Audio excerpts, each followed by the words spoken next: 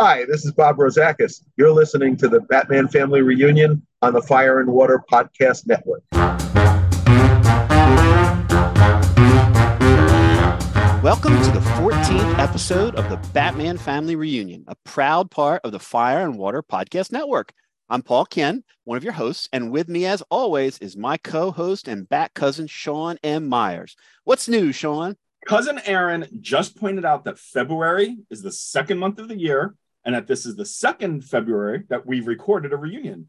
He offered me some double mint gum, and I said to that, nope. How are you, Paul?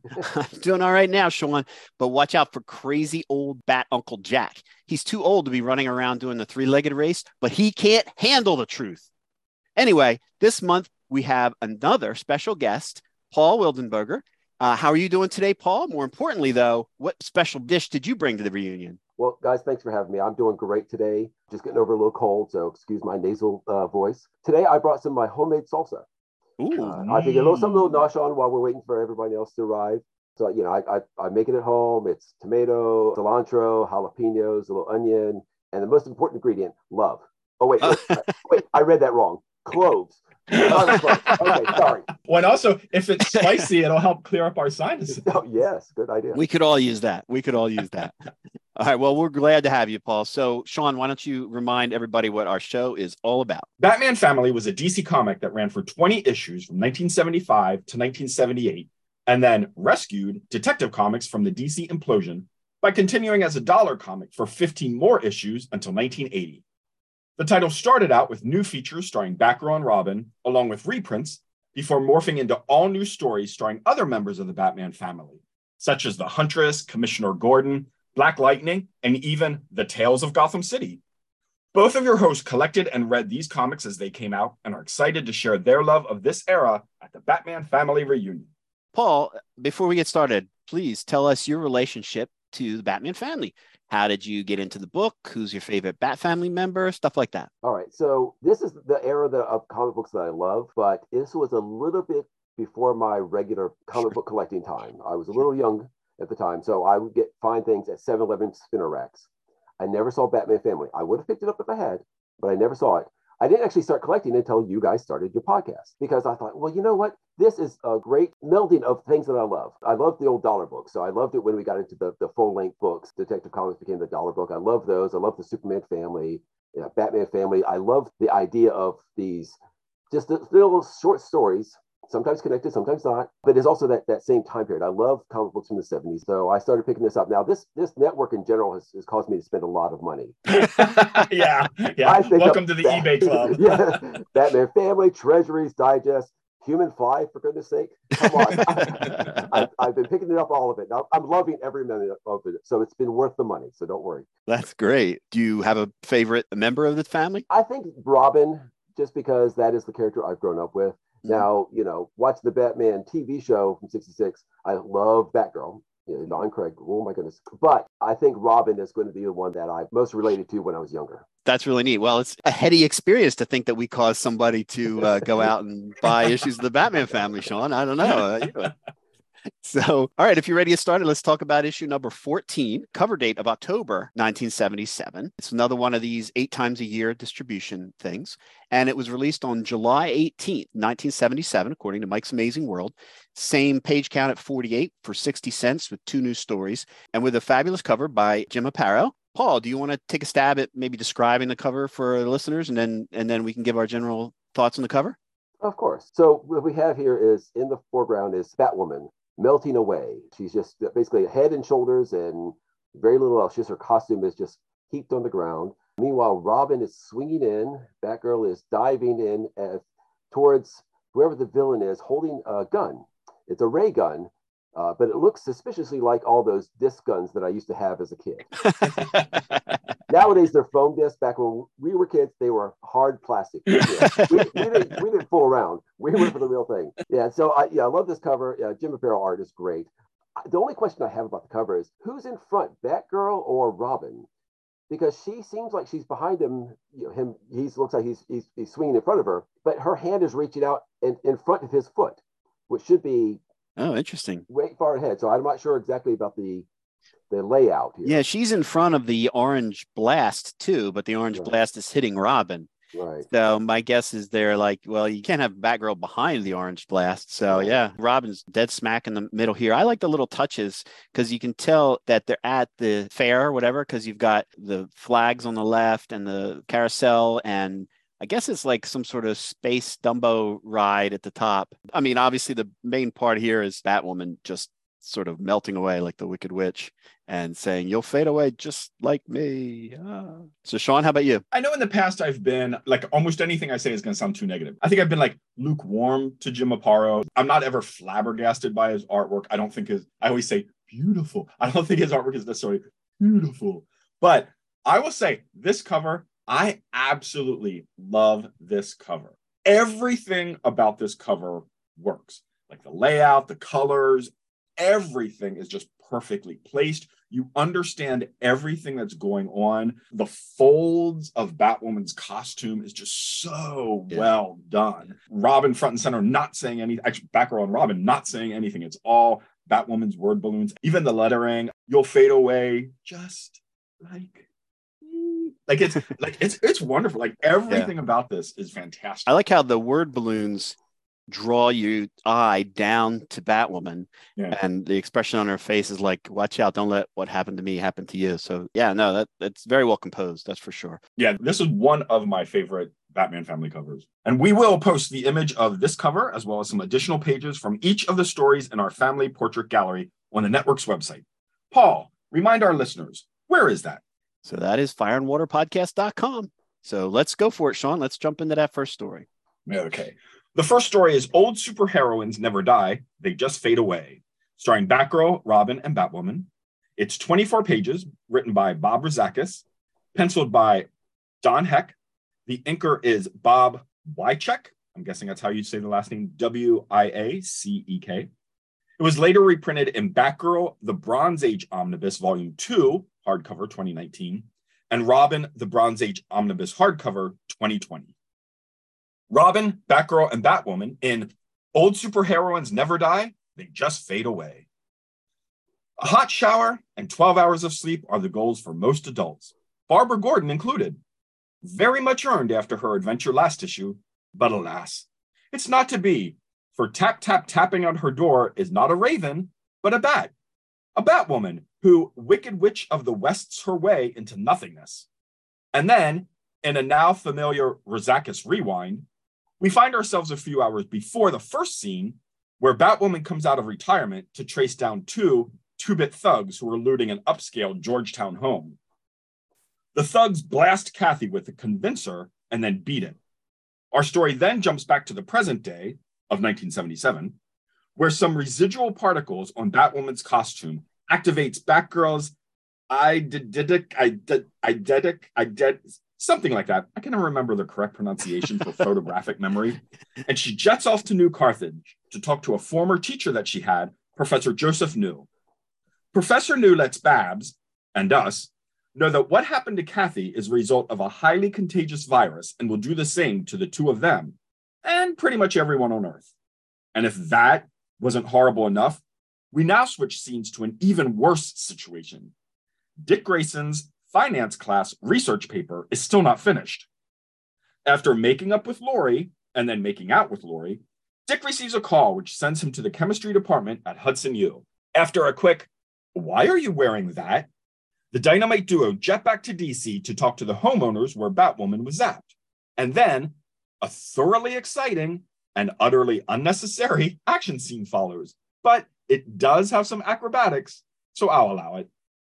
Our heroes find a clue, which leads them to the Washington Monument and a Carney convention.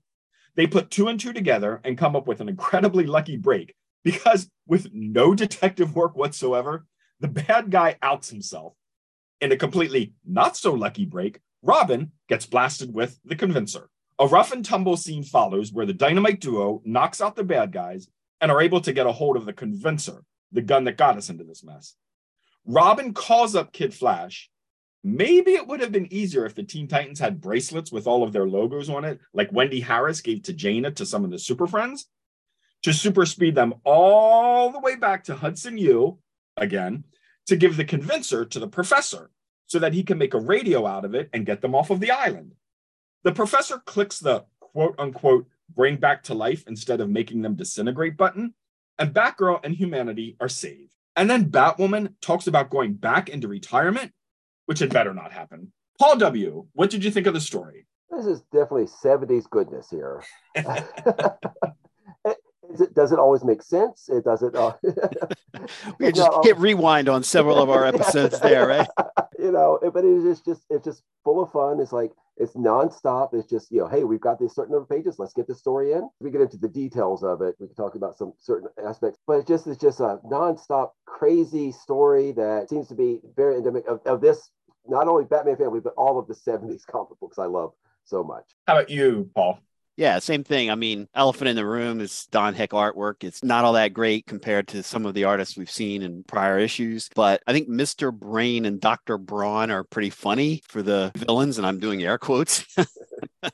Yeah, overall, it's a fun story. I remember when I was a kid, I mean, I'm 11 years old, and I'm like, how can they bring Batwoman back from like atoms? Like, what kind of gun is this? And who invented this gun? Dr. Brain? After the wackiness of the Outsider last issue, this one's just as wacky with not as good art. How about you, Sean? Oftentimes on the Fire and Water Podcast Network and any other comic podcast, you'll hear like a writer who writes stories and things happen because they happen. This very much is the thing. Yeah. The incredible revelation about this, or the incredible shock about this story is, and we'll get to it when we get to it, there is Don Heck artwork in this that, sit down, listeners, I think is beautiful. Oh, all right. Well, we'll get to that part then. Very good. And so let's get into it. And it's a little bit different than a Razakis rewind because this one's only one page. So you start off in the present today. Babs hears the knock at the door. It's Batwoman, and she's melting away. Fantastic start to the story. Yeah, although I prefer the Don Newton version of that at the last page of the last issue. But yeah, no, very cool. Then we go to Georgetown. By the way, if anyone has never been to Georgetown, definitely go because it's very fantastic. The downtown is very alive, lots of shops and stores. It's really great to walk around. So definitely get to Georgetown because it's great. And in one of those mansions, Brawn and Brain, like that, what a great team. Now, when we first see them and they're looting the house, I didn't realize that there was a size difference. I had the same note, Sean. I had the same note. And I've had this issue for all these years. I have never realized. I read this yesterday and I'm like, wait. And then you get further in the story and they're drawn at different sizes. And then you go back, and even knowing it, I don't think you can really tell from the way these panels are. Yes, I was going to say, like on page 3, it just looks like it's perspective because look how small Batwoman is. And then it's not rendered in a way to make you understand that Mr. Brain or Dr. whatever his name is a little person. Yeah, I didn't get that either. How about you, Paul W? Yeah, I was the same way with the sizes here and tried to turn it up. It's like the big man is the Brain. The small man is the Brawn. I like that. Yeah, that's true. I do like that. Now, back to page 1. I have to just point out that the caption just above the title of the story, that is straight out of Batman 66. I can hear William Tozier, like, mysteries within mysteries, puzzles. Yeah, I could just hear the Batman narration doing that right there. I think Razakis was definitely, had just watched a rerun of Batman right before he did. Or maybe you just watched the movie where all the people are turned into dust, the Batman 66 movie. Oh. I hadn't even thought of that, but that's probably the inspiration for this story. Good point. With Commodore Schmidlap. Yeah. That's a great catch. Good job. No, well, I mean, again, I've had this comic all these years, and I just reread it over the last couple of weeks, and it didn't occur to me. And then, of course, Batwoman is trying to stop him. She gets knocked out. I'm willing to that. This is okay. It's her first time back, her first solo job. That's fine. No knocks on Kathy whatsoever. I'm a Kathy fan. And she does look good at the top of page 4, Sean. I think that's a cool panel where she's dodging the blast. I agree. Yeah, absolutely. And then, of course, we go back to the present. Batgirl is leaning over the costume and she sees the residue, and that kicks in her photographic memory. She jets off to Professor Wu, and it's great because she says, now I know why Batman has his own plane. Renting this one's going to put a big dent in Babs Gordon's bank account. I like that one. Amen, too. Sister. Amen. I love how she just hops right in it and heads on up to Hudson University, which, of course, this professor has transferred to Hudson University by now. She talks to Professor Wu. He says, yeah, this is a super not cool thing. I suspect that the person who unleashed this virus isn't even aware of what it is and what it is doing. Hell-bent on annihilating every living creature on Earth. Yep. And we're all familiar with deadly viruses these days, unfortunately. It reads differently now. The best part of the story for me is the exchange with Lori and Dick on the next couple pages. Like you said, he still hasn't finished that term paper for finance, which, again, I think is a riot. You really feel sorry for Lori, right? Nowadays, Dick would tell her. See, as a kid reading this, I was always like, well, of course you should tell her. Now that I'm a grown up and had gone through my dating life and everything, if I'm dating someone, if you do have a secret identity, at what point do you tell this person you're dating about your secret identity? And he's only a couple comic months away from dumping her and starting going out with Starfire. So I guess that's probably true. Yeah. And you don't know how long someone's going to be around in your life. So do you tell them? Do you not? I'm agreeing with Dick. And there also is the protecting them aspect of it. Look, Barry Allen was married for years before Iris found out. That I think is weird. Later, the retcon with Superman and Lois and proposing and then that I think would be. I mean, I don't know. At the point where you think you're gonna propose to them, I actually think maybe you should tell them before you propose. Right. Yeah, it's a tough one. It's a thing on the TV shows and stuff all the time. It's you keep a secret, and then they're mad you kept it a secret. By the time you're willing to tell them you're involved in a more significant relationship, you can't tell them before that. But then when you tell them, then they're mad. So it's just a big mess. I'm actually surprised the trend is to get rid of secret identities, because I think there is emotional resonance to mine from that story. From, do you tell this person? Do you not tell this? What happens if you tell this? What happens if you tell this person and they don't want to be involved with a superhero? Then that person knows that. I think there's story potential and benefits from secret identities. And of course, with this story, one of the last things Lori says is be careful, hinting that she knows, which makes sense. Yeah, that's interesting. That's the first hint we've got that she has at least I've noticed. I don't know, Paul, if you noticed that, but I did like that. So yeah, I thought that sequence was good. I'll be honest with you, Lori looks pretty good in this, but not as good as Jose Delbo or Kurt Swan or any of the others rendered her, in my opinion. Yeah, I agree. And I'm not piling on. Yeah, she looks better under other pens.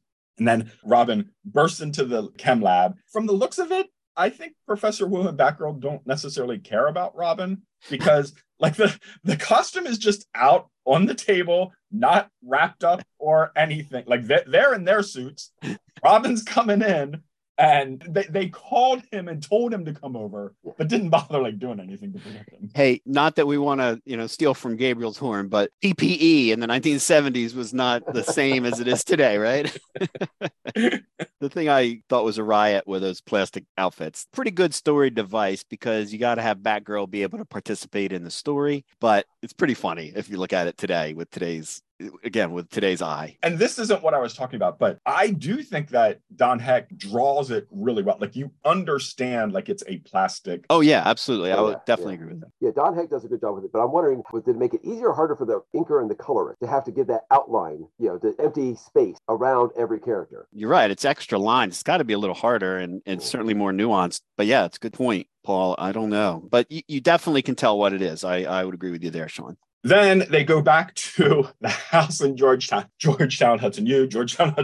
Yeah, they go back to the house in Georgetown to talk to the people whose house was burglared by Brawn and Brain. Kind of don't really understand. They talk to them, and I kind of think nothing comes from this, right? But they go out and someone is stealing their car. I think it was the attempt to show Robin doing detective work. That's what I gathered from it. We had no idea Batwoman tried to stop the thieves. And she says, I spotted her boot print. 2 burglars broke in, leaving traces of garden dirt that went to a parking space. Not much. Otherwise, what other lead do they have? I mean, Kathy shows up to Babs's apartment and melts, right? She didn't have time to tell her where she was doing. So that's what I thought it was for, Sean. But it's a little bit of a weak pop point. Then there's the thing with the car, and Robin does that. But then it says, leaving the car thieves in the cabbie's custody, Robin races back to pick up Batgirl. And where was I before we were interrupted? You were about to show me something. Oh, yes, the clue that tells us where to go next, which is the cotton candy stub. But I don't get where that kind of comes from. Yeah.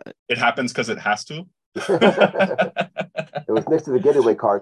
Brain and Brawn are just, before we break in, you want to finish this cotton candy? Nah, just toss it. What? Now, I will say, even though it's utterly unnecessary, it is very thrilling. It's a very like action-packed sequence with Robin hailing a cab. He gets the cab. I love it. He stands on top of the cab. I am fully prepared to think that Robin could throw a batarang through one window, have it come out the other, and come back to him. I'm fine with that. But the fact that the car is moving and he has the rope, that's the part.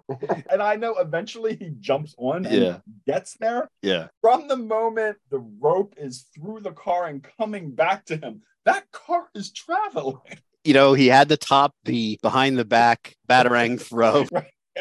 To get this one, but no, I have a note on that one. I think these were probably the strongest art pages in my opinion. Although I'll be honest with you, I still think a lot of the Curt Swan action sequences were better, but this one was pretty good. Mm-hmm. But it is pretty preposterous. Jumping between cars, he does a flip according to the motion lines. Yeah. Flip from what? It has been on the road and jump back up. Has been established. Yeah, it's like a bump in the road. Yeah.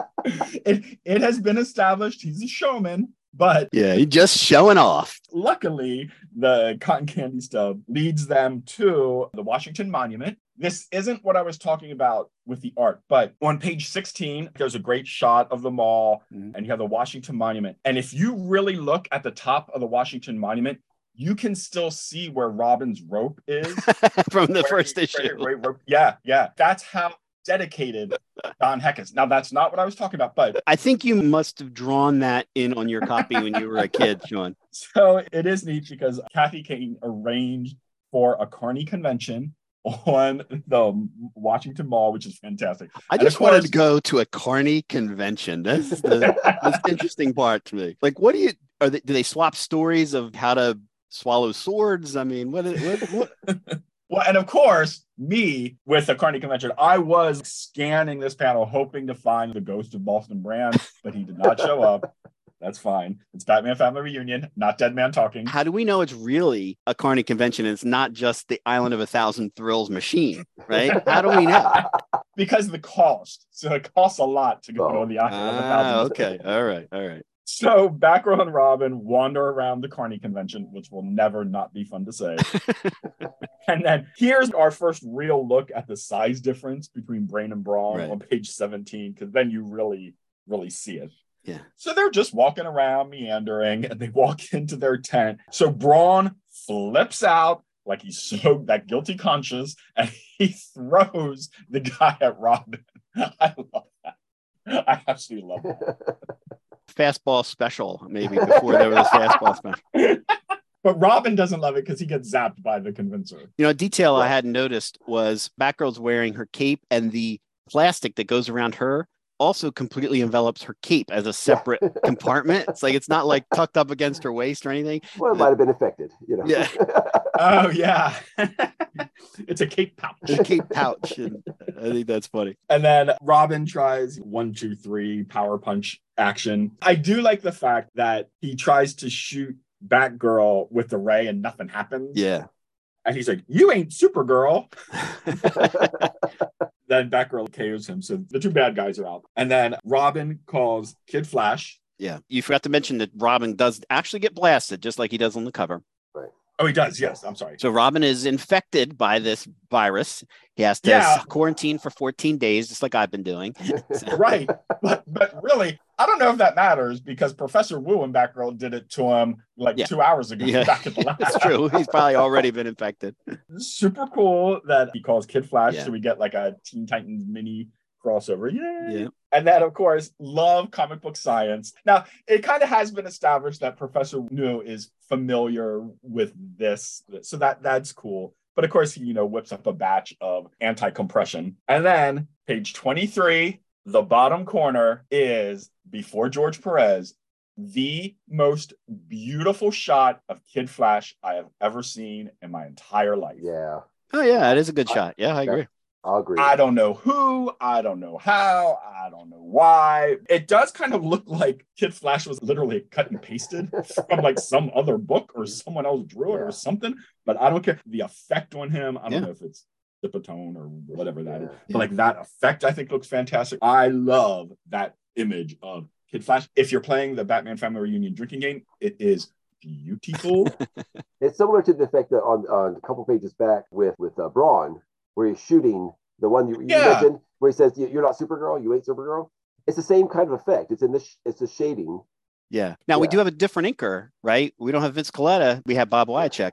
So I think some of that shading may be, the inker taking a little extra time in doing that and doing his best. But I agree with you. Both those panels are really good. And of course, because I feel the need to balance it out, then on the next page on 24, when Batwoman's costume is expanding, we know that Robin was exposed to the virus and we know he was hit by the beam. And apparently that aged him down to an 8-year-old. Because if you look in that panel, he looks like he's like 7 or 8 years old compared to Batgirl. The one funny line, sorry, I should have mentioned it earlier at the top of 22, was Robin's, I think my body's starting to disintegrate. I'm like, I wonder what that feels like. How do you know when your body, like in the Avengers movie where they all start to turn into dust? You have the feeling of lightheadedness, light bodiness. Yeah. Well, the best thing about the whole thing is that pesky paper is going to get done. That's been like 3 issues now that finance paper hasn't been written. So thank goodness Kid Flash is there to write it down for Robin. As he dictates, he's not going to have Kid Flash do it because Dick has morals. He's going to do the paper, but he's going to get his buddy to write it down. And then we have a next issue blurb. Man, some of the lettering there. That Robin logo is cheeky at best. Yeah, I'm sure Martin Gray will have something to say about that little Robin logo. But I'm glad there's going to be a next issue. That's right. Oh, my goodness. So overall, what'd you think, Paul? I thought it was a great story. Like I said, it's a lot of fun. Doesn't make a lick of sense. No.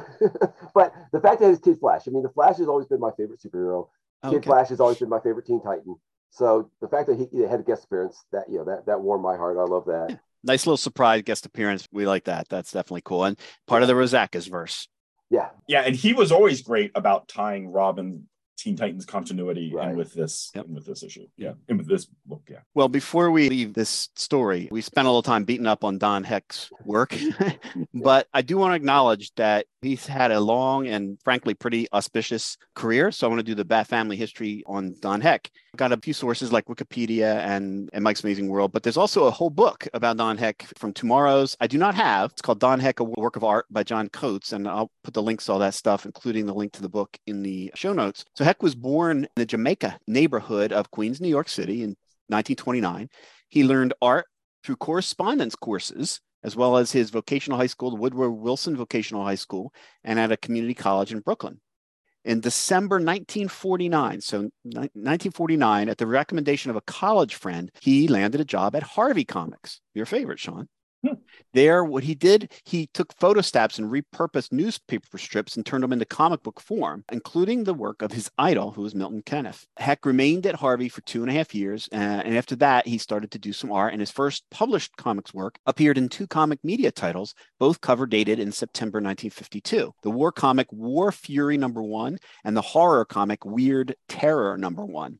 Heck's work continued to appear in those titles and in the horror anthology Horrific. You ever see those Horrific comics? The ones where the guy's holding a head been cut off and the sort of seduction of the innocent. The body's off to the side. Yeah. He also worked on the adventure titled Danger, Western Death Valley, and many other titles until the company went out of business in 1954. In 1954, Don Heck met Stan Lee, who was then editor-in-chief of Atlas Comics, right before Marvel. And as Heck recalled, I went up there on a Wednesday afternoon. Stan never saw anybody on Wednesdays, and he never saw anybody in the afternoon. But he came out, he looked at my first 2 pages and said, "Oh, hell, I know what your stuff looks like. Come on in. I got a story for you." And that's how he landed his gig at Atlas and later Marvel. He became a staff artist. His first known work for the company was a 5-page horror story, Werewolf Beware, in Mystery Tales #25 from 1955. Atlas let all their freelancers go in 1957. Things were really starting to get in bad shape. And for a brief interlude, Heck made his living drawing airplane models. That's how he made his living for like a year. I don't know how one makes a living just drawing airplane models. It must have been a lot of airplane models in 1957, but that's what he did. I thought that was pretty interesting. But after about a year, Heck returned to Atlas, along with some guy named Jack Kirby, to work on comic books Journey into Mystery and Tales of Suspense.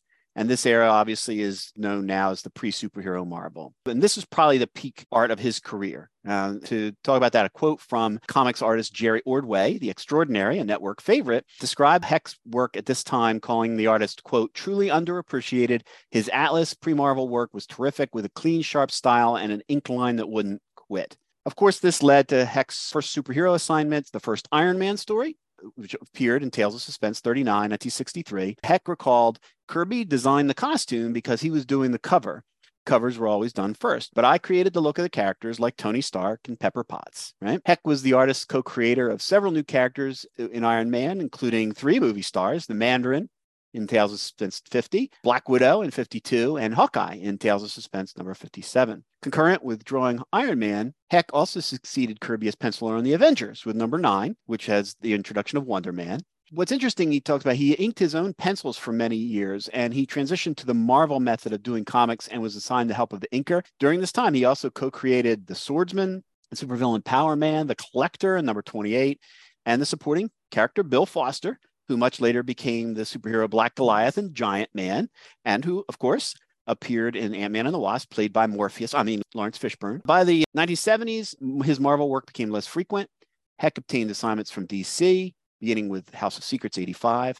His first DC superhero work was The Flash, number 198. And this is where I probably saw him early on, the Flash work. He eventually garnered additional work, including romance comics, and then the Batgirl backup. We had him on the Batgirl story a couple issues ago, and Jason Bard and Detective Comics. And he did Rose and the Thorn, Lois Lane. He had a short run on Wonder Woman starting with number 204, which is notable as the issue where she gets her powers and costume back, as well as the first appearance of Nubia. Heck still occasionally worked at Marvel, penciling the odd issue of Daredevil, Submariner, Ghost Rider, and others. He drew Giant Size Avengers number 4, which featured the wedding of the Vision and the Scarlet Witch. And I actually have that issue signed by Steve Englehart, so it's a favorite of mine. Tony Isabella and Heck launched a new superhero team, the Champions, in October 1975. But in 77, he began almost exclusively working at DC. He explained, quote, I left Marvel for a change of pace. I kept getting all the new inkers. Everyone who walked in, I got them. A bad inker can kill artwork.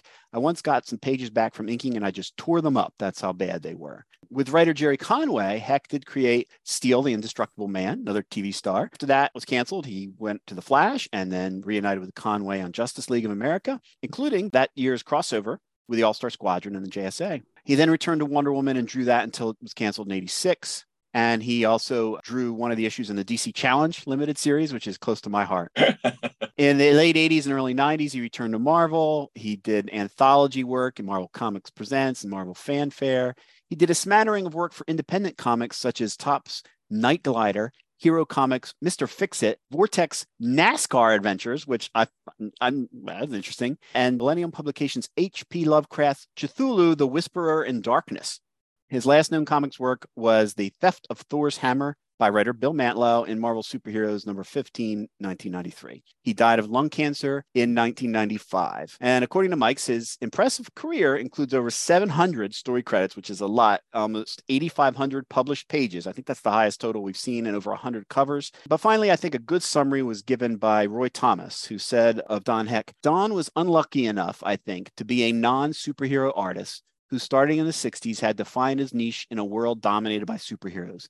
He amalgamated into his own style certain aspects of Jack Kirby's style and carved out a place for himself as one of a handful of artists who have real importance during the very early days of Marvel. So that's Don Heck. Thanks for letting me talk about him. Yeah, 1970s Don Heck may not have been our cup of tea on the Dynamite Duo, but he had a long and great career and was appreciated by a number of his contemporaries. I will admit, Don Heck is not one of my favorite, but he was the premier artist on The Flash. Yep. When I started collecting Justice League for a number of years. Yep. So I was reading those because I read those books. I'm a comic book collector today. So there must be something to it. He was doing the work that it got me into the comics that I love. Yep, I agree with you 100%. He could tell a story. You knew what was happening. We knew what those plastic suits were, even though we were joking about how they look. And I think as kids and as beginners, it's still dynamic and interesting, but I think there were an awful lot of better artists, certainly at that stage of his career. And I haven't seen a lot of that early stage that Jerry Ordway was talking about. I might want to try to search some of that out, see if I can find some of those and just to check it out. But I agree with you, Paul. Now we move on to the Bat Timeline. We're going to take a look at everything else that was published this month and what the rest of the Batman family was doing at that time. Thanks to Mike's Amazing World of DC Comics. And we're looking at comics that were released in July of 1977. Sean and I will do a quick run through the Batman related titles, and then we'll jump to you, Paul, and see what else was on your pull list. So the first Batman title was Batman number 292. So that Many Deaths of the Batman story continues with a testimony of the Riddler.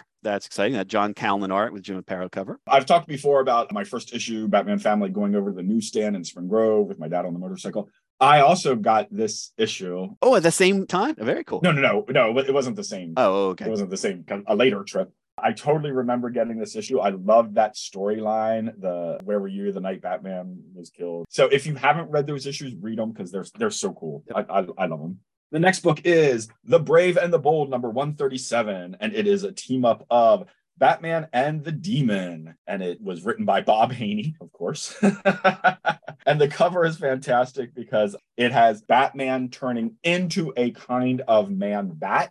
So that's cool. There was no issue of Detective Comics this month, but there was a Justice League number 147, of course, with Batman. And it's funny, I didn't get this issue at the time, but I do remember picking it up. And I remember looking at it, I'm like, oh my God, there's so many superheroes, and like being excited. But for some reason, I didn't get it. And I don't know if it's because like I couldn't get money from my mom or dad, or like maybe I found a different issue. But I definitely remember picking this up and seeing like all these heroes who I had no idea who they were, because it's a crossover with the JLA, the Justice Society, and the Legion of Superheroes. So it's probably like 543 superheroes in this comic. I have to take a second to talk about limited collector's edition C52, The Best of DC. This was an awesome treasury, limited collector's edition. I covered this issue about a year or two ago on Treasury Cast with Rob, and wow, every story of this is great. If you haven't heard that episode or don't have that book, get it. The Batman story in it is Night of the Reaper from Batman 237, which of course guest stars Robin by O'Neill and Adams. Highest recommendation, one of my favorite treasuries. And I just want to interject quickly. There were plans for a volume. As I talk, I understand people probably think this is a joke. It's not. There were plans for a volume 2. I found this information on Wikipedia. I don't know how Wikipedia is, but I kind of am inclined to agree with this. So there was plans for a volume 2, and volume 2 was going to include The Brave and the Bold, number 42, which is a Hawkman story, The Menace of the Dragonfly Raiders. There was an all-star Western number 11, and that's a Jonah Hex story with the $100 Deal. There was Superman number 247, and that's with the Guardians of the Universe. Oh, and yeah, I remember that story. Yeah. There be a Superman. Yeah, that's the Elliot Maggin story. We talked about that one, Sean. Yep. And the last one was Green Lantern 75, and that's the Golden Obelisk of Quard, and has a great, guessing Gil Kane cover with Green Lantern in the middle, and then like two opposing forces are coming at either side. So I think I'll probably spend a day and read those and kind of make my own limited collector's edition best of volume 2. Very cool.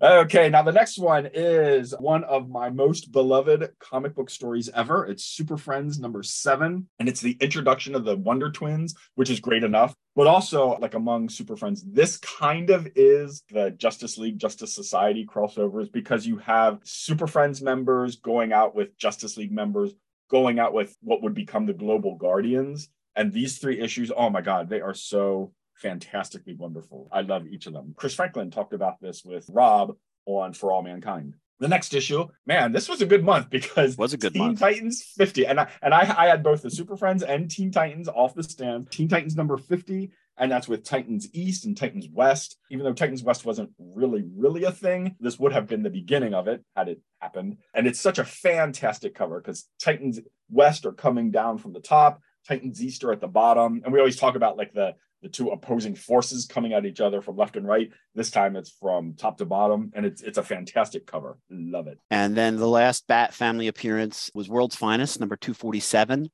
dollar comic with a fantastic Jose Luis Garcia Lopez. Praise be his name. Cover. It's the one with the fastest Superman taking over the world. Now, this is the 4th dollar comic for World's Finest, which is one of my favorites, but it has been on a different month than Batman Family. So we haven't mentioned the dollar comics of World's Finest before. And because of the, Batman Family went on this 8 times a year thing, we're now getting some different comics in our timeline, which is pretty neat. So Paul W. That's all right. Other Paul is fine by me, but Paul W. That's okay. So Paul W. What did you have on your pull list this month? Obviously, the Flash. I Yep. got to get the Flash. Plastic Man. I have something with the red and yellow costumes. I just love them. If Firestorm was around already here, I would have picked up that too. Then from Marvel side, Invaders. I have a thing for World War II set comics. All-Star Squadron was one of my favorites, but before that, it was the Invaders. I guess I'm just like Roy Thomas. I don't know. Well, I agree with you, but I like the Invaders. I remember being a kid, not liking I've said this on the show before, but not really liking the artwork, Right. really enjoying the stories. Mhm. And it's been 40 years, and somebody gave me the Invaders Omnibus that just came out for Christmas. I haven't read that nice. yet. Those comics long gone. I sold them a long time ago, so I haven't read those in many years. So I'm actually really looking forward to reading that in 2023. And of course, there's a lot of issues looking through Mike's Amazing World. And there's so many things I would love to have gotten. But the only other thing that I know that I would have gotten at that age, the one that I knew I would have gotten, Little Archie. Little Archie. Archie was fine, but Little Archie, oh my goodness, that was my thing when I was a kid. And for those who don't know, I think Little Archie, it was more about they went on adventure. Yeah. Right? A lot of that kind of thing. Yeah. So Sean, what do you have? Okay, I have Action Comics number 476. I have no doubt you have Action Comic number 476. As those who know my particular interests, it stars Bartox, who has a fantastic outfit, maybe second only to Tyrock. And Grimbor. And in hopeful cosplay of appearances. Like Paul W. said, Plastic Man, I would have gotten that one. I have the Secret Society of Supervillains, and that is issue number 10. And it's fantastic because it has like a huge Star Sapphire zapping Captain Comet. That's a great issue. I have Spidey Super Stories number 27. And that has a team up of Thor against Loki. So that would be fantastic. I already mentioned Super Friends. Okay, so the last book I'm going to mention is What If, number 5. And it is What If Captain America Had Survived World War II. And I just recently got all of those collected editions, like in a paperback for What If. Just so great. And even if you don't know the original story, they always do like a quick little 2 or 3 page recap of it and then jet off into the unknown. I don't want to say it was always a great read for me because I only read them like last summer, but I love that book. Yeah, when I was a kid, What If was one of my favorites too, just because I was nerdy like that. I was like, oh my gosh, look at that. Spider-Man joined the Fantastic Four. Oh my gosh, this. And I thought they were awesome. I was hooked on those. And what are you getting at the newsstand? So Amazing Spider-Man this month has the Molten Man, and I'm trying to think that's probably the first time I saw him. Avengers 164 versus the Lethal Legion has a cover by George Perez and interior art by John Byrne. Can't go wrong with that. Notable, Bionic Woman number 1. Now, I never had it. I'm not sure I saw it. I love the $6 Million Man. I've mentioned that before, but issue number 1 of the Bionic Woman came out. I bought the Challengers of the Unknown number 83. So these are some wild stories. You got Challengers of the Unknown. They spun out of a super team family. They came into the Challengers. They had the Swamp Thing. They had Deadman in there. That's probably what you were going to just about say. They had very early Keith Giffen art behind fantastic Rich Buckler cover, and this one is no exception. And I'm really surprised neither of you noticed Marvel took over the licenses for Hanna-Barbera, and Flintstones number 1 and Scooby-Doo number 1 came out this month. I had both of those. Great stuff. We would be remiss without mentioning Human Fly number 2 for Max. So that came out this month. Marvel Team Up 62 probably would have been my first exposure to Ms. Marvel. Unless she'd been in Avengers before that, which I don't think so. I think that was my introduction. Likewise, again, we're getting some different comics because the bi-monthly comics were on a different month. We got the Metal Men with an awesome Aparo cover with the Metal Men led by Tina Platinum walking out, which I think is an awesome one. And again, Showcase 95, I really enjoyed that new Doom Patrol. I never had read the old Doom Patrol, so I thought the new Doom Patrol was neat. And then probably one of my favorites from this month, Super Team Family, number 13, The Search for Jean Loring. I love this Atom-centered story. I just reread it a few months ago. It doesn't make a ton of sense, like many of these stories. It's Jerry Conway pulling all kinds of things together. I really dug the weird combination of heroes. Here we have the Atom, Aquaman, and Captain Comet. And it ties into the Justice League and the Secret Society of Supervillains. And then the last one I want to point out is Walt Disney Showcase number 41 with Herbie the Love Bug Goes to Monte Carlo. I did not have this comic, but I loved Herbie movies when I was a kid. I remember watching them on the Wonderful World of Disney on Sunday nights, and I'm sure I saw this movie then. Now, I do have a quick putting him on the spot for Paul W. So in the year of our Lord, July 1977, who do you think was the biggest, bestest, most selling comic book creation that all of the kids, July 77, who would you imagine has the most comic appearances on the newsstand this month? Oh, wow. I'm going to pretend I've never listened to a past episode of this series. I don't know. Was it Batman? Was it? You could take Batman and Superman and Spider-Man and the Fantastic Four, multiply them by 3, add them together, and I still don't think you could touch Richie Rich. 18 comic books. I thought last month we had 15, and I was like, oh my God, that's got to be the highest ever. And we get 18 this month. And again, for Harvey Completists, I'm going by the covers. Maybe there was like a Richie Rich story tucked into like a different Harvey book. That could be. But I will point out that Richie Rich is getting richer because we had Richie Rich's Millions, number 86, Richie Rich's Billions, number 19, but we also have Richie Rich's Zillions, number 6. There's a best of the years. Man, I probably say it every month. And now my grandkids would have no idea who Richie Rich is. Like, it's unbelievable. How does that happen? I don't know how this happened. You're talking about your grandkids. My oldest is 22. He would know. I have no idea who Richie Rich was. It was like a certain period of time. I had plenty of these. I had lots of these growing up. And Bat Cousins, don't get me wrong, I am not making fun. There were lots of times where I would buy a Richie Rich comic or Casper or Hot Stuff, right? Like I liked the Harvey comic. Oh, yeah. Now we're going from a very rich character to a character who doesn't have a lot of money. Okay, there we go. Good segue. Great segue, Mr. Sean. That wasn't in the script. I need to note that. That wasn't in the script. You make sure they know that. I didn't write that. So we're going to talk about Man-Bat, starring in Cinemattack, a 9-page gem scribed by Bob Rozakis, of course, with art by Howard Chaykin and ink by Joe Rubenstein, which I found a very interesting art team. So we open with a young couple about to be attacked by a bat-like creature. But as we zoom out, we see that is just a late-night movie on TV. Monster movie fanatic Ambrose Robertson, is up late and stands up to stretch his legs. He looks out the window, and what does he see? Our hero Man-Bat flying into the apartment window right above his, of course. Ambrose is just a little unhinged and thus assumes that it is a bat creature of Satan which has taken over his neighbor. Meanwhile, the Langstroms get ready for bed, and we find out who's been knocking at Francine's door at odd hours. Some guy named Bart or Bard. I wonder what he wants. We'll find out in a future issue. Anyway, Ambrose is determined to cure this tortured soul. To do so, he tricks Man-Bat into his apartment the next night. He pulls out all the stops trying to kill/help him when Kurt has the idea to pop his pill and turn back into a human. Ambrose is so astounded that his plan worked that he faints dead away. Kirk heads downstairs to bed. The end. That's it, really. Paul and Sean, thoughts on Cinemattack? Oh, my goodness. Instead of Cinemattack, I kept thinking that title should be something like Neighbors. Am I right? It's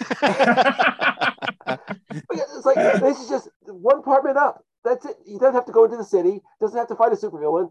He just got to find some guy who can't sleep at night watching bad movies. I wondered who wrote this again. Was it Bob Rozakis? Did he have a neighbor making a lot of noise? And he's like, I'm going to write a story where I go up and I stake him. That's funny. How about you, Sean? What do you think? I am about to give this story the ultimate compliment. Oh. And it's a compliment I've never said about any story previously in Batman Family. This would be a fantastic, phenomenal Power Records. You can have the sound of the TV. You can have the flapping of the wings. Yeah. You would have the click of the TV. You have the boogity, boogity, boogity, boogity. You have the zapping of his claws on the rating. You have the ashtray flying through. You have the flamethrower. And eat like the water swooshing, the freezing, all of these things. I just think this could be like a fantastic Power Records. That's really interesting. My head didn't go there. You know where my head went? My head went to today. This story would be played as a comedy. That this would be the wacky neighbor. next door be the change of pace episode in the Man-Bat TV show. Yeah. It's hard to take this guy seriously, but he's giving Man-Bat a hard time. I mean, Man-Bat just helped take down the outsider, and now he can't handle Ambrose. Come on. Not a whole lot to it, but enjoyable. What do you guys think of the art? The closest thing I have to a complaint is, and I understand Howard Chaykin is a fantastic artist, and I think his Kirk and Francine, I think they look fantastic. Yeah, they look good. The neighbor, I think he looks. The only thing I'm not too keen on, and this I think is something that can trip up a lot of artists, is Man-Bat's ears. Like they just really look off to me. Like they're almost either like too wide or too fat. Like that's the only complaint. But like the layouts are great, the background, everything. Interesting. And I'm a big Chaykin fan. I mean, I love American Flag. That was one of the first independent comics I ever read, and I really was wowed by that. And he's an interesting dude as well. So I almost did the history on him, but I thought the art was a little crude. Chaykin's been around for a while, like 4 or 5 years, but Joe Rubinstein is relatively new, less than a year, I think, in his. I looked him up. So I don't know. I like both of their art better than this, usually, was my thinking. But I agree with you that I thought Kirk and Francine look good. And you can see Francine, it's one panel where you can see she's showing. On page 3, you see her when she's hugging Kirk. I always like Chaykin. He did the Shadow miniseries back when I was in high school. That was, so to me, that's what I think of when I think of Howard Chaykin, is that miniseries. This is definitely earlier work. It's not bad. It's just he wasn't where he got to. Like most artists, he evolved over time. Yeah, I agree with you. Other than that, there's not a heck of a lot to this story. I don't know if you guys have any significant notes on it. Yeah. Now the only thing I find it hard to believe in New York, there's only one guy staying up until 4 a.m. watching that. That's the caption, though. It's like no one else in New York City stays up every single night to watch the Monster Mayhem at 4 a.m. I doubt that. It's the city that generally sleeps. Early days, yeah. Not to give too much away, but I will be discussing this story in depth a little bit later on in the show. I hear you. But I don't have much else to say about the story. I think it's great. I love the story. I think it's fantastic. Yeah, that's a cute story. Yeah. So you want to move on, Sean? Yes, we are now going to go on to Bat branding. And that's where we discuss the ads and letter pages, any other odds and ends in the issue. Paul, tell us what you have. So real quick, I wanted to say there's a half-page ad for Clark bars. So since we like to talk about food on the show, I thought we'd do it. And I had no recollection of there being so many varieties of Clark bars. And I don't know if you guys have seen this. It's after page 4 of the first story. Right. Half a page, Clark coconut, peanut butter log, crunchy Zagnut, Clark Zagnut, Clark Mint, which I have no recollection of, and then the regular Clark bar. So anyway, I thought that was interesting. Yeah, I never really got Clark bars. Yeah, I remember them on the shelves, and that's about it. Yeah. They weren't my favorites. Yeah. The next one we're going to talk about is a beloved Twinkies ad, and it is Wonder Woman in Kooky Lamoo on Broadway. I thought you'd like this one, Sean. I think this is probably one of the most well-known Twinkies ads. It is interesting because there's this huge billboard. So somebody accidentally touches a wrong wire and creates a short circuit, bringing this 50-foot woman to life. Now, the interesting thing is the first panel says Times Square, Steve Trevor posing for a publicity photo accidentally touches the wrong wire, blah, blah, blah, blah, blah. And then she comes to life and goes berserk. And then Kooky Lamoo says, I'm a big star. Steve Howard, you are to be my press agent. So I guess that's a mistake. Well, it's a mistake that they didn't catch that Steve Howard was the name he went by when he came back to life. He did go by Steve Howard for a period of the 70s there, but they called him Steve Trevor in the first panel and Steve Howard in the second panel. So she comes to life. Wonder Woman, I guess, gives her some Twinkies, I guess. What's happening with it? Is this 50-foot woman just going to live somewhere in the DCU? It doesn't say anything about, they don't defeat her. They don't stop her. Secret origin of Giganta. Yeah, really. Yeah. I'm going to say this page has the best art in the issue. Yeah. Diana looks fabulous in that circle panel. And then Kooky Lamar looks good too. It's Kurt Swan, obviously. And I'm going to guess Dick Giordano inked it, but I don't know. All right, so let's go on. So there was another page on the opposite page of that. I really like these PSAs. There's an ad where you have Superman smashing through the page and it says, you can help Superman when you help the Special Olympics. You can help provide training and competition for the gutsiest athletes around as a volunteer coach in the Special Olympics. So I really thought that was neat that they did this. Yeah, I always loved the DC PSAs because they were always just like so meaningful. And I think they really do help teach kids about important things that sometimes they're not exposed to. The next thing we're going to talk about is Batman's Bureau of Missing Villains. And this is the Zodiac Master, real name unknown. And his first and only appearance was Detective 323. And like, this is a cool page. It tells you about Dr. Zodiac, I guess is one adventure with Batman. The thing that makes me mad, though, this really makes me mad. Okay, Zodiac Master had one appearance, and the Symbol Master, he had a bunch of. How does the Signal Man? Come on, Signal Man. The guy does have a name. You know that. Like, he doesn't have something as like identifiable as Zodiac Master. Like, he is on point. Like that. So that really infuriated. I couldn't even remember Signal Guy's name. That's how mad I am about it. My favorite is the last panel where Batman shoots this ram's head at him, hits him right in the butt. And the little bottom says, so he learned beating the Batman wasn't in the stars. And I'm surprised that in 1964, like, Robin can make a butt joke in the comics. I was surprised because Robin says, haha, you certainly made Zodiac the butt of that attack back. Like, I'm surprised like that slang was allowable. Must have got past the comics code that year in 1964. That's quite a crack he made. I'm sorry. Now, this is where we normally talk about Batmail Family, and we certainly are, but we are also going to talk about the Batmail Family special delivery page. That's super cool. And as always, we are going to invite Scott R. Taylor, Tom Morrissey, Mark Rishke, I'm going to say, Susanna Doyle, Paul Zuckerman, James F. Mills, John Carson, and Steve Rogers to the reunion. Who knew he was a fan of Batman Family? One of my favorite Marvel heroes, it makes sense. So we're going to invite you to the reunion. If you've had a letter published, please let us know because we would love to hear all about that experience. And I think for me, most of the mail in the regular Batmail Family column was fairly standard and agree with what like we said. I do want to point out that Paul and I are not doing our jobs very well because Scott R. Taylor brings up Tony Gordon. Yeah. And Bob Rozakis says, if you saw Adventure Comics number 453, you know that Tony Gordon did show up again, quite unexpectedly too. And we skipped that, which we should have been on it. I do think that it's funny that he agrees with me that he thinks that Tony recognizing Babs immediately was kind of a stretch. But he does like Laurie, so he's okay with me. Scott's okay with me.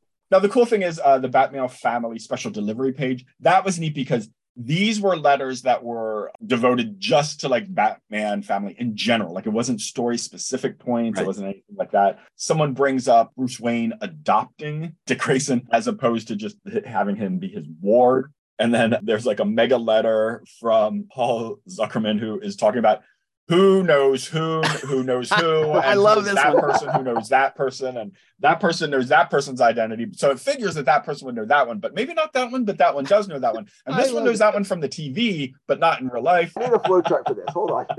I laughed out loud when I read that letter too, Sean and Paul. I thought that was great. There's another one about Robin's costume, which is fantastic. And they talk about how, at this point, they can't really change it, especially because of like licensing and things like that. That was the first I probably would have known about that kind of thing. They said, we've got all these licensing deals. We can't possibly change Robin's costume. Nowadays, it's the opposite. The more costumes, the more licensing, right? Yeah. Just like the NFL, the more uniforms, the more helmets, the more this thing, the more stuff they can sell. Back then, it was you had to have the same. So I found that an interesting. I mean, that does not really qualify for Gabriel's horn, but it's kind of a 70s thing compared to today. And then it's funny because Steve Rogers asks if he can put more than one letter into an envelope. Saving his pennies.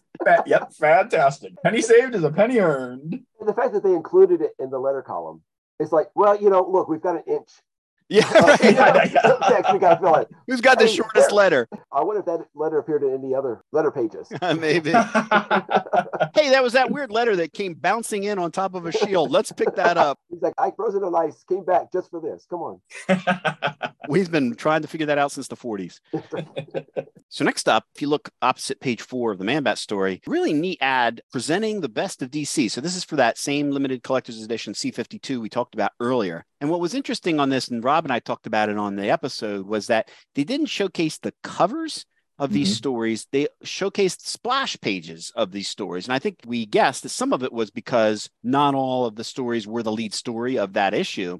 So they took those splash pages. And so you've got a great ad here. Everything is in sort of this blue wash, but the main character is in white. You've got the little Kandorians carrying Superman for the last days of Superman. You've got the Batman image where he's sort of impaled to the tree and for Night of the Reaper. The Flash, where it's just the Flash in the white with that great logo, the doorway to the unknown, stealing the Challengers of the Unknown logo. And then the Jim Aparo page, The Demon Within, and it's got Kane and the little monster behind it, which was the kid, which I thought that was pretty cool. And then the Dirty Job logo, which was all great, fantastic story. It's an ad to buy this issue. And I don't know, I just think this ad is really cool. I don't know if subtle is the right word, but it's just a really neat way to portray the stories, but you still have a focus on the highlight of each story, like who's in it. So I thought that was really cool. And I love this issue, so I wanted to say something about it. I'm a huge fan of the Treasuries. And yeah, this ad is really striking. Maybe it was done because they didn't have the cover of the Treasury done, but I don't care. Like, I think it's fantastic. And it shows you each specific story that is in the book. I think that's great. You want to bring us home, Sean? And the last ad we're going to talk about is the DC Book Brigade sale. So you have the fantastic Batman and Superman from the 30s to the 70s books. Both of those are great. The Wonder Woman collection that's similar to that, but not exactly the same. And then the absolute fantastic Secret Origins of the Super DC Heroes, which I received as a family Christmas present. Thank you, Cousin Paul. Yay. Finally have it. And the other cool thing is they talk about other issues that they have on sale, a lot of like #1 issues. And I'm not going to read all of them because that would make our shows even longer than they already are. But there is Joker, Man Bat, Supergirl #1, Shazam 1, 2, and 3, Super Team Family #1, DC Superstars #1, which is like a Teen Titans reprint issue. 4-Star Spectacular, and of course, Batman Family #1. And issues 6, 7, and 8 of first issue special. Oh, yeah. They're technically first issues. They're all first issues, right? They're all first issues. Moving on, we don't have a third story, so we're going to just finish up with our trip to Gabriel's Horn. Of course, here we head out to Farmingdale, Long Island, to Gabriel's Horn, the hip hop and hangout for the Teen Titans in the 1970s. And we talk and debate the most 1970s moment in the issue from either of the stories. Let's talk about the first story. Paul, do you want to kick us off? What do you have? Sure. Now, a couple things. First, with the Robin jumping into the cab. How many cabbies nowadays wear the bow ties and the hats? That's a great one. Costume. He looks like Space Cabbie. That's all he has. I love it. That's a great one, Paul. And the other thing I had was the outfit. So Dick comes along, meets Lori. He's wearing his striped shirt and a vest with matching pants. Then he captures the car crooks who are all wearing striped shirts and a vest. Maybe that's just what Don Heck liked to draw, but that's very 70s outfit there. Sean, do you have anything you want to mention? Okay, so on page 12 of the Robin and Batgirl story, when they visit the house for Georgetown, the woman's house gown that she's wearing, I thought that was very the epitome of the 70s. And he's got a smoking jacket on. That's what rich people wore. There you go. On page 17, the prices of the carnival attractions. So Brain and Brawn, feats of mental strength, were 50 cents. Kathy Kane's aerial aces were 75 cents.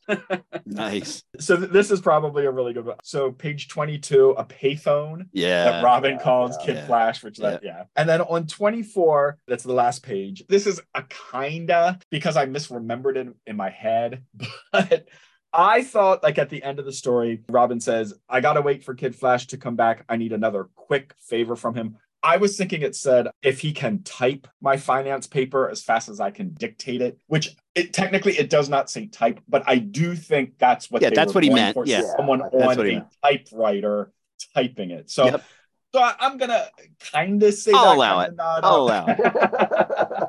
Thank you very much. I have two, including one that was my favorite. The first one on page 6, in the middle of the page, Babs has got her gown on and Kathy's outfit. She's got an ashtray on her nightstand there. Oh, you got that one? Kinda, sorta. We'll circle back around. And then my favorite one on page 10, the bottom of page 10, as Robin exits his groovy van, he says, "My life's beginning to sound like a Mary Hartman script." Yes. Oh, yes. I knew there was one I forgot. Oh, Oh. Now, I can't remember exactly what Mary Hartman, I think it was Mary Hartman Yeah, was the name of the yeah, show, right? It was yeah. like a soap opera, Yeah. right? Yeah, I don't remember much about the show. That's one I did catch. That was my favorite for the issue as well as the story, I thought. very good. Yep. Those are it for the first story. And how about the Man Bat story, Paul W.? Well, the television first and foremost. So tube television that Ambrose is watching. Yeah, does Ambrose's TV have a handle on the top? I think that is supposed to be a I think, handle. I think that's the antenna. Or Oh, is it I think it's a cart? handle because I think it's like a small portable TV. Yeah. That's what I was yeah. wondering. Yeah. You got anything else on Man Bat story, Paul? No, besides hairstyles, no. There's- How that's just going to be everybody. about you, Sean? So I do. WGYN TV's Monster Mayhem at 4 a.m. Now it would either be news or infomercials. You don't really have like late night movies, definitely like on regular broadcast TV. Yeah. Like absolutely not. And the fact that when they go to commercial, they say, now you can own all the greatest hits of Cosmo Puree for just $6.98, which I think is supposed to be like Perry Como thing. Yeah. But you don't really see like the KTEL advertisements for Nice. for albums on TV, like featuring the greatest hits. So Nice. kind of the only caveat to that is if you watch PBS on the weekends, they always have like TJ Levinsky with it, like their music special. On page 3, Kirk says he gets $110 in reward money. I looked it up. That's the equivalent of $540.94 today. Nicely done. And we kind of talked about this, but on the Langstrom's TV, it does have the click button. Buttons on the top. Yeah. Yeah, buttons don't. Yeah. Now, Paul actually triggered one for me because he talked about Francine and in the panel how like you can see her pregnant, and Francine's wearing like one of those like night shirts, like those super huge shirts that kind of like came down to like the knees. Like that's super 70s. And earlier, Paul talked about on Bab's night table there was an ashtray. So on page 6 of this story, there's an ashtray that Man Bat throws at, and obviously I know ashtrays are still a thing, and especially like I could see like this person, the neighbor, smoking. I don't know that Babs would be smoking, but for the 70s, you would have an ashtray for people who would, Right. As a courtesy for somebody who comes into your house. That's kind of what I think we're implying. It's like you only would see it in a house where somebody smokes, not in everybody's house. Right. Back then, it would have been rude not to have an ashtray. Right. Now it's rude for someone to come into your house and smoke. Exactly. So when the other thing I noticed, so last month I was at the Isle of a Thousand Thrills, and back in the day, you would go to a tourist destination and they would have ashtrays on display. Like you would buy an ashtray, and they obviously they don't sell things like that anymore at the stores. now kids don't come home with ashtrays from shop class anymore. Is They can't. that it, Sean? We are closing down the disco. Hold on. I have one last one. Oh. I think you're the movie guy, but again, another pop culture reference, page 6, second panel. Ambrose says, "The demon reawakens if only I'd have enough gas bombs like Carl Denham used on Kong." Is that the 1970s remake of Kong, or is that the 1933 original Kong? That's the original. Okay, so Yeah. No, we're not going to Gabriel's Horn with that. We're going back to the dance hall. yeah, that's with that that's one. it. Back at the JSA headquarters or something. Yeah. All right. I wasn't sure about that. I didn't look it up, but I noticed that reference as I was. Oh, although actually, I know the Carl Denham is from the original, but maybe he also was called that in the 70s. So, Chris Franklin, like anyone, if you want to chime in, because I'm not going to bother looking it up. That wraps it up for this issue. We want to thank our very special guest, Paul W., for stopping by the reunion this month. Paul W., would you like to remind folks where they can find you? All right. So if you listen to a few back episodes of MASHcast, I appeared in seasons 2, 3, and 4. Really enjoyed that. If you want to find me online, I'm at Paul Wildenberger on Facebook, and my Twitter handle is The Voice of Paul. That's at Voice of Paul 3. Well, thanks for being on the show, Paul. We appreciate you taking the time. I love having the guests on the show and just getting to talk to various people. So thanks for being on. Well, I love family reunions. It's nice to meet some cousins I haven't ever seen before, so that's great. And you didn't have to win the lottery to meet us. That's right. And we're the best looking cousins on the network. Naturally, yes. Now, we are going to play a couple of podcast promos, and when we return, we will read your listener feedback. Justice League International, Bwahaha Podcast, a monthly show chronicling the adventures of the JLI era by Keith Giffen and J.M. DeMatteis. We started with the very first issue, and our coverage goes all the way through breakdowns. We're going issue by issue in release order, tackling 2 comics per episode, both a Justice League America issue and a Justice League Europe issue. Now, along the way, we're also taking time out for special episodes covering the quarterly book, interviews with various comic book creators, discussing the plethora of spin-off series, cartoon appearances, the infamous TV pilot, and more. And when we're all done, we'll wrap up our coverage by looking at the 2003 and 2005 stories formerly known as the Justice League, and I can't believe it's not the Justice League. So join me in an ever-changing roster of guest hosts as we celebrate your favorite JLI members, such as Batman, Martian Manhunter, Captain Atom, Fire, Ice, Rocket Red, The Flash, The Elongated Man, Maxwell Lord, Elron, Power Girl, Renard Rousse, Crimson Fox, Guy Gardner, Metamorpho, Booster Gold, Blue Beetle, Nort. Justice League International Bwahaha Podcast, part of the Fire and Water Podcast Network. Want to make something of it? Welcome back. Well, since Sean is visiting the Island of a Thousand Rivers, I'm going to take on the listener feedback solo this month, where we're going to talk about your feedback to our episode number 13, the TNT Trio Takes on the Outsider, where we had 2 guests, Tim Price and Dan Greenfield. First up, our Bat cousin Harold Wallen write in and say this was a wonderful episode, and cousins Tim and Dan really added a lot. It struck a chord with me when Dan said that in 1977 was a magical time for him because of the Batman family and Detective Comics. I was 11 that summer, and those comics, along with the Huntress's first appearance in the All-Star, really captured my imagination and stayed with me. This issue was particularly memorable for me because of Man-Bat's line that, quote, "That and 50 cents will get me a ride on the subway," just became stuck in my brain and became a phrase that I still and still use, although with inflation, I've had to make a few adjustments. And yes, add me to that list of kids who bought that Marshall Rogers portfolio, and of course I still have it. Looking forward to hearing you next month. Thanks for writing in. Next up, Network co-founder and Bat cousin Chris Franklin says, "Great show, guys. I loved hearing Tim and Dan chime in on this, probably the best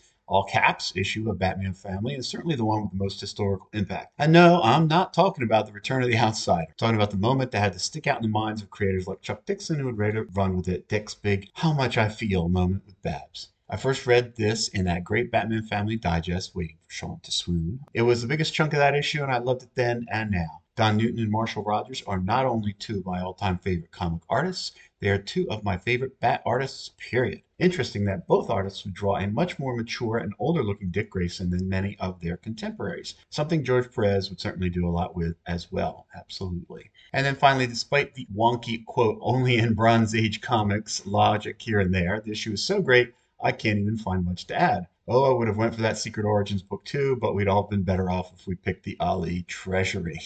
Thanks, Chris. Our Bat cousin Bucky749 comes by. Hey, old chums, another great episode. And he and his cousin Jeremy brought the pack with us. And no, not the villains from the TV series Gargoyles. He meant his canine companions. And they made Bat-Oritos. So he's going on with a bunch of different styles of Bat-Oritos listed on the website. You can check them out. Next up, a good friend of mine, Dan Dougherty, says, "Great show, cross-pollinated, entertainment, informative content, and very professionally delivered. You guys should be America's Got Talent next contestants." Well, thank you, Dan. I've been trying to convince Dan to come on the show. We'll see if I can make that happen. Our cousin Brian, enemy of the shoe, Shufo, comes in and says, "I have had issues 13 to 15 since they were first published. I must have read them dozens of times as a kid. I have just reread them, and although I still remember bits and pieces of 14 and 15, the entire story of issue 13 was as fresh in my brain as when I was 8 years old, probably because it was a multi-part story with memorable pictures. As an adult, I love some of the crazy layout angles which look so natural. When Batgirl's sleeping on the couch, when Alfred faints, the images are rotated to make the character fit into the box, but it is done so well it doesn't look disorienting at all." The DC Multiverse historian pipes in and says, "This was my very first comic book at age 7. Which left me utterly baffled and completely enticed in this medium. As implausible as the different plot points were, they were executed so well that I thoroughly enjoyed this book-length tale. One thing I realized rereading it is that the news reporter which Kirk and Francine are watching on the telly, is probably Martha Roberts, girlfriend of Daryl Dollman Dane from the Freedom Fighters, building upon the ties within the Rosakas verse. And then he adds a link to the Earth 1, Earth 2 blog where they talked about Martha Roberts and the fact that Dane Whitman, the Dollman, fell in love with 3 different versions on Earth 2, Earth 1, and Earth X. So it's a pretty good blog reading. So click on that link and take a read of it. Next up, prior guest Ward Hill Terry pops by the reunion, and he says that the issue before this was my first for Batman Family. And as so often happened in those days of dodgy distribution, I did not see this one on the stands. I did not acquire it until many years later, and so I don't have the same affection for it as you do. Nevertheless, I really appreciate you expressing your affection.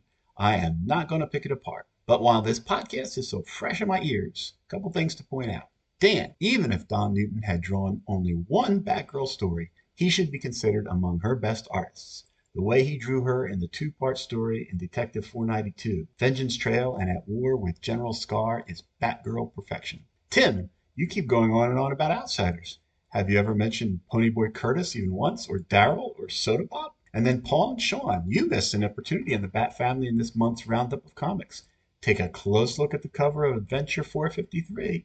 Recognize that red hair? That is a great catch, Ward. I went on to Mike's Amazing World and I looked at that again, and that is young Babs Gordon, pouting Superboy. Check it out, listeners. Good catch, Terry. Sorry we missed it. Chris Franklin also replies to Terry and says, Terry reminds me that I forgot to mention that Don Newton drew the sexiest Batgirl I had seen to that point outside of Yvonne Craig. That look she's given Robin after she rebuffs him following the motorcycle rescue, the shot of her thinking and Gabriel's horn, and especially the shots of her sans utility belt flipping around and fighting. Newton was a master of realistic anatomy. She looked like her costume was painted on. And all this without ever venturing into overly intentional titillation. Needless to say, it was very influential on me when I first read these stories at age 10. I hear you, Chris. Tim Price responds to Chris, says, yeah, this might be hard to believe, but I had the same thought in Beltless Batgirl, but withheld it during our recording. Our poor Paul would have even more editing out of me to do. Yes, Newton's Batgirl was gorgeous. Wow, he's out. And then Tim replies to Terry, hey, Terry, of course I know those outsiders by those nicknames. Ponyboy is Geoforce, Daryl is Metamorpho, and Soda Pop is Halo. I mean, obviously. Oh, and I just looked up the details on Adventure 453, and that's insane. You are a scholar, good sir. Well done. Ward Hill Terry responds back to Tim, no way, Geoforce is clearly a song. Moving on, Siskoid tells us that's a great show, good guess, and that crazy outsider. What else do we need? New commenter Rodney Trainer stops by the reunion. Welcome, Rodney. And he said, I know I gave a brief comment about this episode on Twitter, but I wanted to elaborate further on this particular episode and the issue of Batman Family. By the way, I did intend to bring a sweet potato casserole and pumpkin cheesecake to the reunion, but the greedy neighbors in my neighborhood helped themselves to my hard work and tasty food while promising me an actual copy of Detective Comics number 27. I'm still waiting on that comic book. Probably a long time to wait, Rodney. Anyway, I first read the story in Batman Family 13 in the much beloved Best of DC Blue Ribbon Digest number 51. In the middle of stories featuring the first appearance of Ra's al Ghul and the Reaper was the Man-Bat story from the previous issue and this gem of a story from the TMT trio. Since I did not see the cover for Batman Family in the 13 in the digest, I was curious as to who this Mr. O, the character in the Man-Bat story, alluded to. As I read about the insane Robin Batgirl race through New York and started the Man-Bat chapter of the story, I learned that Mr. O is a character with severely white skin, tons of acne craters, and purple Speedo. This was my introduction to the outsider, and I was intrigued by his ability to pretty much manipulate everything. Whatever you thought couldn't happen, did with the outsider. Controlling 2 motorcycles, grabbing the moon from the sky, heaving it at his enemy, emerging from a computer screen to attack Batgirl and Robin. The outsider could do everything except get rid of those acne scars. At the time I first read the story, I did not realize this was Don Newton who did the pencils. I knew his work in the then current Batman series, but could not discern that this was a story Newton drew early in his career. One thing I did notice, even at 7 years old, was his depiction of Barbara Gordon, aka Batgirl. His Batgirl was one that stood and moved confidently. She also looked quite sexy and sleek in her skin-tight costume. I was familiar with Yvonne Craig's depiction of Batgirl on TV show, but this was the Batgirl that I admit to having a childhood crush on. When I lost a copy of this digest, I still had strong notions of the story, especially the depiction of one of my favorite redheads. I don't think you're going to get any disagreement from anybody, Rodney. And finally, he says, over a decade ago, I found a copy of Batman Family 13 at the local comic shop that is currently no longer in business. My memory was hazy to the details, but I hunched that this was the actual issue featuring the story with Robin, Batgirl, and Man-Bat versus the Outsider that I had read years ago. To my delight, my hunch was right, and I read the story, feeling nostalgic about reading that digest in school and at home, loving these stories. I also wondered how Barbara was able to peel out of that costume. Last year, I found another copy of the Batman Family Digest that I had lost years ago, so I can revisit the story whenever I want. Although now with reading glasses, I hear you on the digest. This was a fun and crazy story that I have to say is one of my favorite Bat-related stories ever. Well, thanks for writing in, Rodney. That was awesome. We appreciate it. Next up, guest of this episode, Paul Wildenberger, says this was another fantastic episode. Dan and Tim were both great guests with lots of insight on both the issue and comic book history. I pity the poor fool who has to follow them. I don't have this issue yet, but I must get my hands on it soon so I can experience it in all its glory. Even knowing the ending, from what I just heard, it's going to be one wild ride. I like the idea of interconnecting all of the current Bat family members into one cohesive storyline. And that last bit, Batwoman shows up at Bab's door just to melt away. I can't wait to read the next issue to see what that's all about. And thanks, Paul. You were a great guest this episode, so thanks for coming on. Matthew Davis, our Bat cousin, comes up next, and he says, great episode, guys. What a birthday present to get a new episode in my feed. It makes up for the head cold I'm dealing with. Yeah, a lot of Bronze Age logic is at play in this story, but isn't that why we love them? For some reason, I thought something was said that the flashlights were made to shine concentrated moonlight, and maybe it doesn't explicitly stay in the story, but it seems that the Outsider, once he was separated from Alfred, shut down his powers, a case where the whole is greater than the sum of its parts. And that sounds about right. And artwork by Don Newton and Marshall Rogers. Only bad thing is we didn't get Batgirl drawn by Marshall Rogers. Yeah, that would have been nice. I don't know why, but all this time, I thought the first prizes in the contest was a choice of one or the other, movie appearance or office tour. Heck, as a 10-year-old, I would have been fine with a tour of the DC offices. I don't know if my mother would have been fine with me going to New York City in the 1970s, though. At least they anticipated that a lot of the entries might come from kids. I was surprised when you said that the Norman Brayfogle Robin costume was redone from the original entry. Knowing his artwork looks like 10 years after this, I could see it eventually progressing to that point. Two very 70s things that I don't know if anyone else noticed. First, the artist rendering in the newscasts. Those days with cell phones and security cameras everywhere, something like that may be limited to courtroom sketches, but more common back then. Second, the movie contest rules say, first prize winners will be notified by telegram. Does anyone ever remember receiving a telegram? Because I know I never have, and I really can't remember my parents receiving one either. Welcome to Gabriel's Horn, Matthew. Great. Both of them are great. Have a great January, everybody, he says. Tim Price logs back in and says, I'm going to put in another thank you to Paul and Sean for having me on the show, and to Dan for sharing the guest spot with me. It was such a fun conversation. I didn't want it to end. Thanks, gang. Well, you're welcome, Tim. Thank you for being on. Speaking of it ending, one last point I didn't get to. The Bat family keeping Alfred's condition from him. Does this seem like a bad idea? I mean, if an innocent bump to the head could turn you into an omnipotent supervillain, shouldn't that be discussed a little? Or at least invest in a decent helmet for Alfred to wear? Till the next reunion, I'll bring the frozen strawberry dessert. Michael Young, our Bat cousin, comes up and says, hey, Bat cousin, sorry I'm late. I brought several mayonnaise-based salads. I am instantly regretting it. Before we start, when I heard my name and future guest, my heart soared. I immediately ran over to the clipboards by the pavilion to sign up. So I either signed up to visit the main family gardens or pick kickball. Either way, I'm in. So yeah, sorry, Brett. Forgot that you hadn't actually signed up yet, so I didn't mean to surprise you there. But that set the record straight. Brett comes on back to say, there is a better chance of the Kiss Marvel Super Specials ink containing gold than there is actual blood. I guarantee Stan Lee gave the vial to an intern in lieu of payment. Batman Family 13 has a great cover. I love a power of symmetry and storytelling just with this image. Good stuff. The whole story was a lot of fun and the best to date. Robin and Batgirl look great, and Don Newton's art, and the duo really got to show off their excellent hearing by carrying on a lengthy conversation while going 75 miles per hour on separate motorcycles. The Man-Bat art continues to get better and better. The finishing flying kick on the Sunset Gang lady looks just like a Walt Simonson panel. Also, did anybody else catch the news broadcast saying Doll Man killed somebody? Is there a more humiliating hero to be murdered by than Doll Man? There he is, officer. That's the posable action figure who killed my husband. While aware Jaguar named Uturunku has way too many pronunciation problems, I do appreciate the Outsider following up his word salad with reference to the Batman family. Way to be a company man, Outsider. Somebody needs to help Robin work on his game. Telling Babs he has a pick of babes at school and then invoking the hot for fifth grade teacher fantasy probably isn't the best way to get with her. I think that Bat Cousin Dan is on the right track, that Barbara's nap was coverage. But come on, Babs, give Dick a chance. Wait, that didn't come out right. He's a good guy, and it's not like you're going to meet someone better at work. Most of your coworkers in Congress are septuagenarians who are still grumbling about some people getting rights. The ending of the story escalated quickly. Man-Bat killed a were-jaguar with a trident. Then he skins the dead creature and wears its flesh as a full bodysuit. This is dark, even for a man who is a bat. Should probably skip telling his wife that part of the story. Unless she's into that, which is entirely possible, she's married to a man-bat. Great fight storytelling by Newton and Wyacek. Gotta love Robin shining the light on the outsider and separating Alfred, who appears in full butler tuxedo, of course. Does this poor guy ever get to wear anything else? Regarding the flashlight, if this would end the fight, why didn't Robin open with this? Maybe he was still in shock from his fellow hero showing up ensconced in dead jaguar.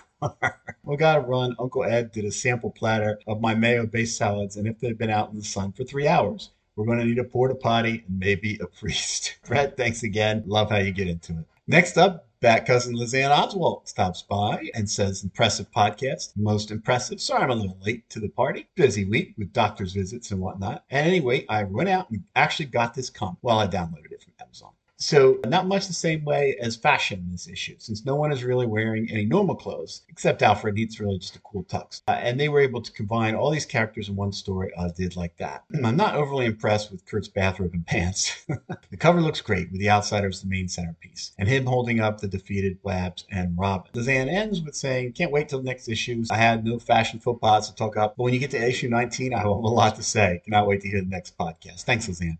Bat cousin from across the pond, Martin Gray, pops in. Hi, chaps. Apologies for the slow reply. I'm on a secret mission for Alfred's old OSS handlers, but expect me to bring back Baked Alaska to the next reunion. Oh, that sounds good. What a bonkers issue. What great guests. What terrific hosts. What is Moon Pie? There was a comment made by one of the guest lads that the Green Lantern title was saved by Denny O'Neil and Neil Adams when they added Green Arrow. I thought this was a last-ditch attempt to save the book.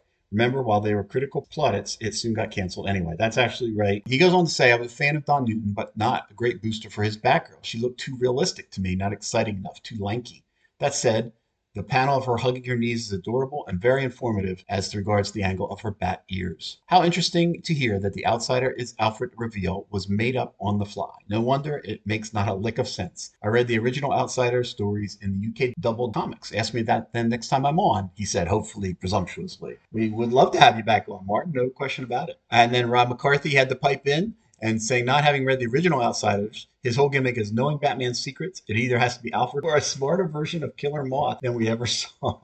He goes on to add some new additions to the Joker mythology. So thanks, Rob. And that's it for the comments. Thanks for everybody for hanging with me. A little harder to do it on your own. We're going to hold off on the social media till next issue where we'll do a double shot. Before we sign off, I want to remind you that, as most of you know, running the Firewater Podcast Network has gotten more costly over the years as more and more shows were added.